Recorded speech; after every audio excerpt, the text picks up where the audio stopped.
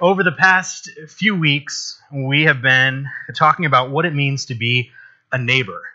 And Greg Martin really started this topic back in January with a passage from Luke chapter 10. And in this story, it's a famous story. A Jewish lawyer, an expert in the law, comes to Jesus and asks, what do I have to do to receive eternal life? What do I have to do to be justified in the law? And Jesus says, of course, love the Lord your God with all your heart, with all your soul, with all your mind and your strength, and love your neighbor as yourself. The golden rule, we're familiar with this. And the expert in the law, seeking to justify himself, he wanted to find out what's the minimum requirement. And so he asked, and who is my neighbor? And Jesus really didn't answer the question. The man was asking, who is my neighbor? And Jesus told a story of the most unlikely person, a Samaritan. Can you imagine? And this Samaritan actually chose to be a neighbor towards a Jewish person like the man who was asking the question. So Jesus didn't say, who is your neighbor? He said, this person that you couldn't imagine being your neighbor, this person can be a neighbor to you, to even someone like you, if they choose to be a neighbor. And so we all need to find our passports and find the nearest Samaritan. We're going to the West Bank. I think that's where we find them. I have a friend right now who's actually traveling in Israel, and maybe she'll run across a Samaritan. But for us, the term Samaritan really doesn't mean much. Actually, it has a different meaning for us now. Now it's someone who is a good Samaritan, someone who helps is the term. But Samaritan doesn't evoke a reaction from us. You know, when we think about neighbors, we don't think about that story. But in our culture today, when we think about being a neighbor, of course, we think about Mr. Rogers. Many of us who are of a certain age, I'll just say that, many of us grew up knowing about Mr. Rogers. We grew up learning about how to be a neighbor from Mr. Rogers. And you may not know this, but Mr. Rogers was a devout Christian. He was actually an ordained minister, and he viewed his television show as his ministry. He would actually pray before recording. He would pray every time. He would pray that the children would hear God's word through him. And I want to share this quote from Mr. Rogers to start us off today, this idea. He says this, Christianity to me is a matter of being accepted as we are. Jesus certainly wasn't concerned about people's station in life or what they looked like or whether they were perfect in behavior or feeling. How often in the New Testament we read of Jesus' empathy for those people who felt their own lives to be imperfect, and the marvelous surprise and joy when they sensed his great acceptance. Mr. Rogers was trying to teach the love of Jesus through his television show. He was trying to demonstrate the love of Jesus. He was trying to illustrate the teachings of being a good neighbor. And Mr. Rogers chose to demonstrate his acceptance in his relationship with Mr. Francois Clemens. If you're familiar with the show, you know that Francois Clemens was Officer Clemens. At a time in the 60s when there was heightened tension between the African-American community and the police in America, Mr. Rogers chose to have Francois represent the police officers and try to maybe mend some of those issues, or at least set a new precedent for the children that were going to be watching this show. You know, at this time, it would have been very uncommon for an African-American person and a white person to be together. Segregation was still very prevalent at this time. As a matter of fact, in 1964, there's an infamous incident where a group of protesters chose to protest segregation by going together to a motel pool and swimming together. And the motel manager was so outraged by this that he chose to try to drive them out by pouring acid into the pool. Now, the acid that he poured into the pool was meant for pool use, and that's a relatively small container in a very large pool. You know, the acid really didn't cause a lot of damage, but what did cause damage is when the police began to beat the protesters and jump in and drag them out. You see, segregation wasn't just prevalent in 1964, it was actually enforceable by law. It was the law of the land still in many places, and it was the common practice. It was accepted. Segregation is what people were used to. It was their way of life, and people were outraged by the idea that we would change that. And so I think Mr. Rogers was really making a statement just some short 4 years later when he did this.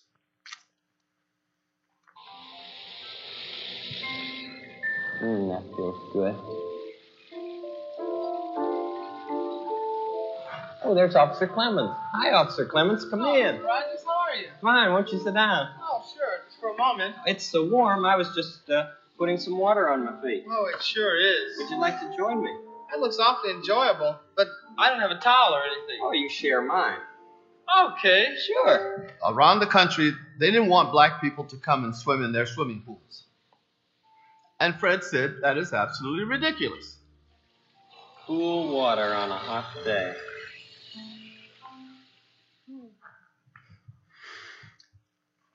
You know, I don't think any of us in this room harbor a lot of resentment for Samaritans in particular. And I would hope that in this day and age, there wouldn't be any of us here who are still in favor of segregation. If there are, I would love to talk to you. Let's have a discourse about this. But what I've found is in that every time and in every place, we have a tendency to draw a distinction between us and them.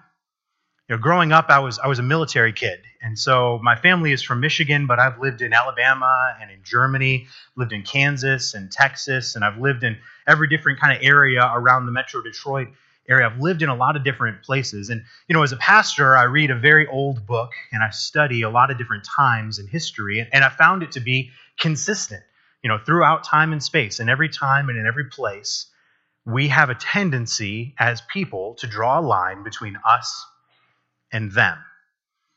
You know, they look different than us. They talk differently than we do. They might even smell different than us. You know, their values are different than our values. Their way of life is different than our way of life. The things that they eat are disgusting. I mean, can you imagine eating the kind of stuff that they eat and how it smells? Oh, it's just gross. And the way that they treat their families. I mean, the way that they choose to marry each other and the way that their husbands treat their wives and the way that their wives treat their husbands and the way that they together treat their children, it's atrocious. Can you imagine? And I'm pretty sure that they're not as smart as us. You know, there's a whole category of joke where you can fill in the blank with whatever people group that you want. You know, I grew up hearing this joke. What's the best thing to come out of that place in the last 10 years? And the answer is an empty bus. And it doesn't matter what that place is, you can fill in that place. And I've lived in different places and heard that joke told with different places filled into that blank. But the message is that there is nothing good coming from that place.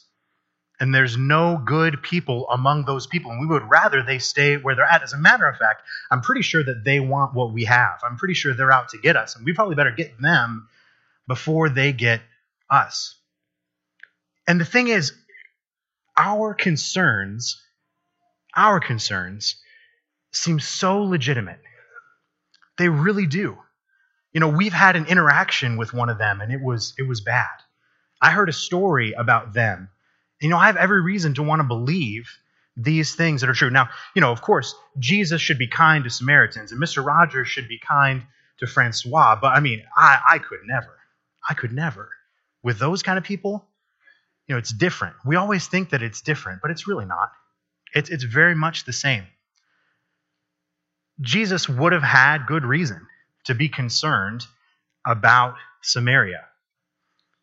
The Jews had no dealings with Samaritans. And Jesus, just by maybe his look or maybe his talk, he was identifiable immediately. It probably wasn't safe for a Jewish person to go through Samaria. They might be robbed. Who knows what might happen? You know, I hear that phrase a lot. That place is so unsafe. I don't want to go there. You know, but Jesus chose to see those people that were different, and he chose to demonstrate his love by going there, by taking a step towards those people, by going through Samaria. The passage that I want to read to you today, I'm sorry, I forgot to tell you the story of the woman at the well. I was so excited. If you have your Bibles, open them up to John chapter 4. And let me tell you what I'm talking about.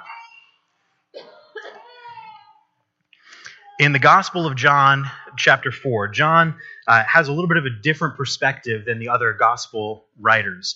John is a little bit more focused on the meaning of what's happening and a little bit less focused on the detail. But he gives us a lot of detail in this particular story. This is John chapter 4, starting in verse 3.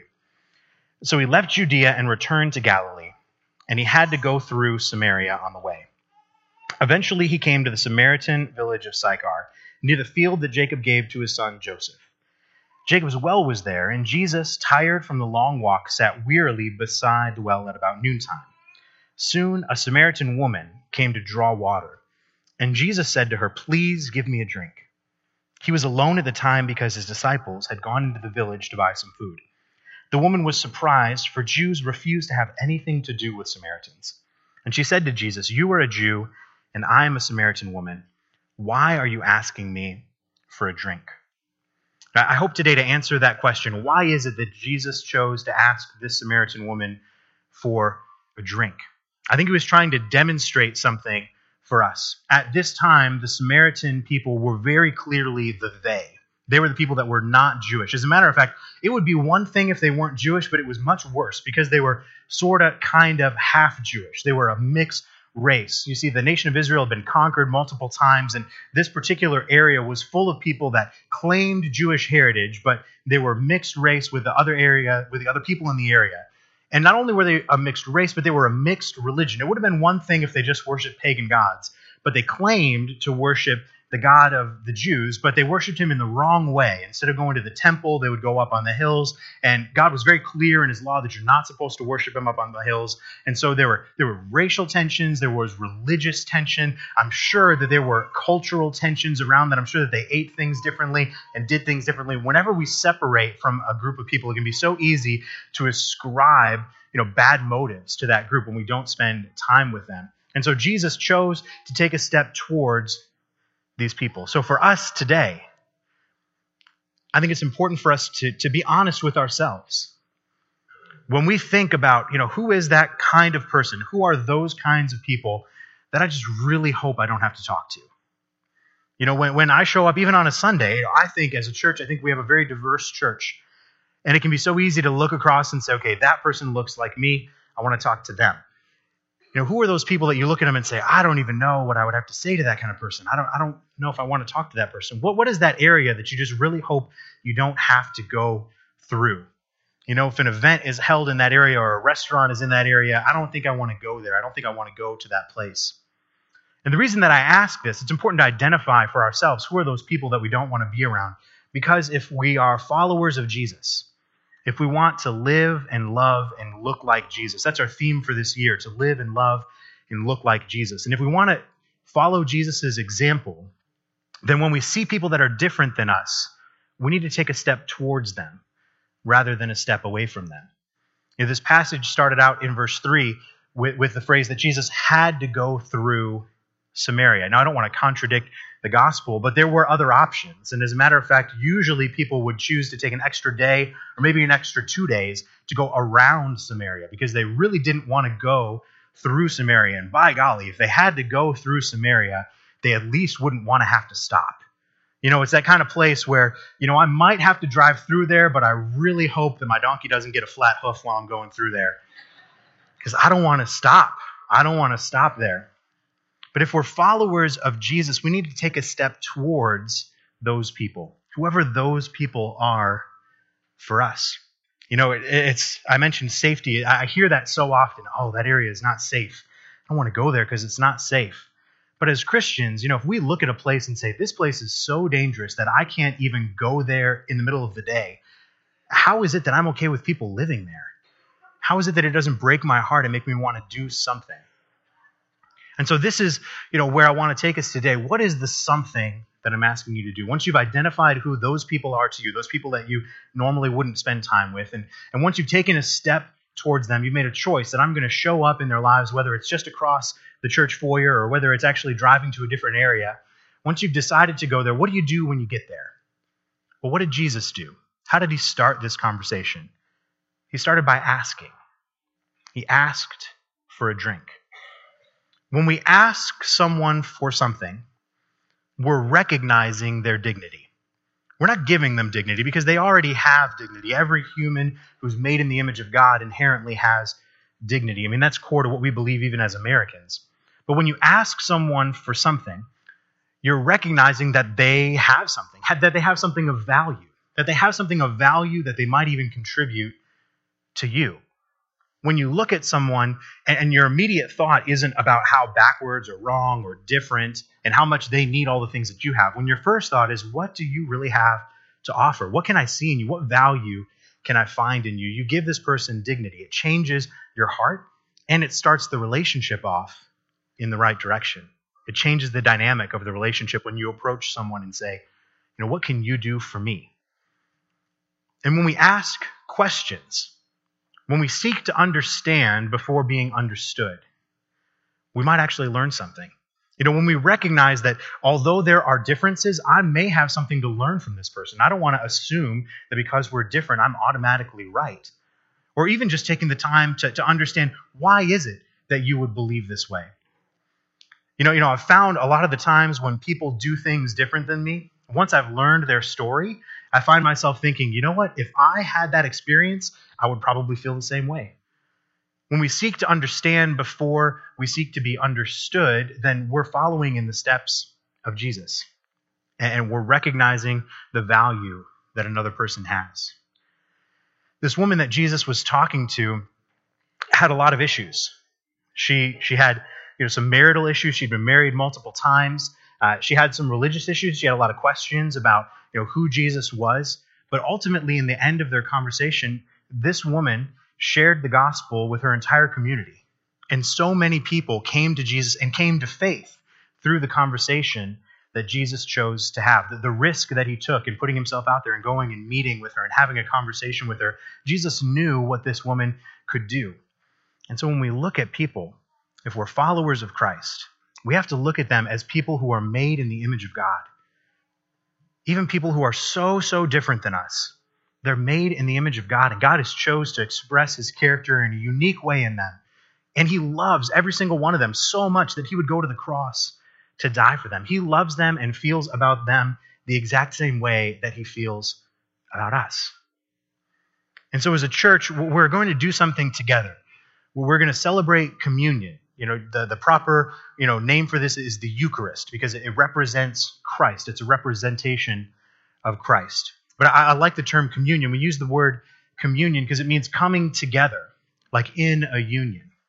And as we take communion, as we participate in this tradition, it's a symbol of our communion with God.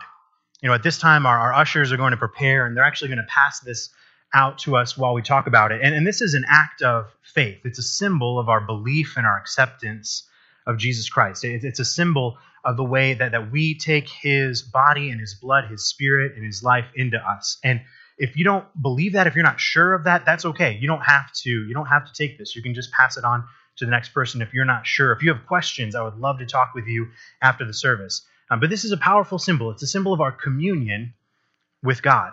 That God's body in Jesus Christ was broken so that we could be a part of the body of God. That God chooses to work in us. And that his blood, his life, was spilt for us so that we could have that same life inside of us. So that's why we take it into ourselves, because it's an acceptance into ourselves of Christ's life, of his death, and of his resurrection. It's taking it as communion. But it's also a communion with one another. The term for it, you could say the communion of the saints, everyone who believes, everyone who puts their faith in God. When we take this bread and we take this cup, it's a symbol that we are united with everyone else in this room and all over the world who has that same faith. It's saying that we're a part of the same work of God that all of these other people are. And when we take communion, we all come to the table on the same terms. There's no one of us who's more deserving than another for Christ to die for us. There's no one of us who deserves that more than another. And there's no one of us who deserves that any less, because Christ loves every one of us together. And when we recognize our communion with God and our connection with one another, I think, for me at least, it changes the way that I view other people that don't yet have that faith. I think when Jesus saw this woman, he didn't see an enemy. When he saw someone that he loved, someone that he would die for, someone that was just one step away from being united with him in faith.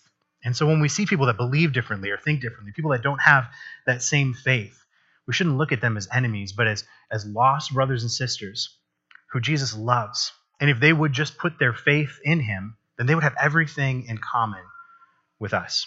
The ushers are going to come forward now and pass out the elements.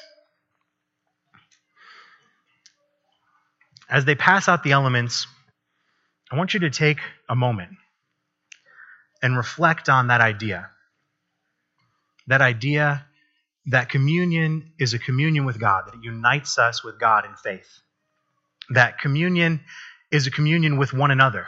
That if we share the same faith, we share the same bread, we share the same cup, then we share the same Spirit.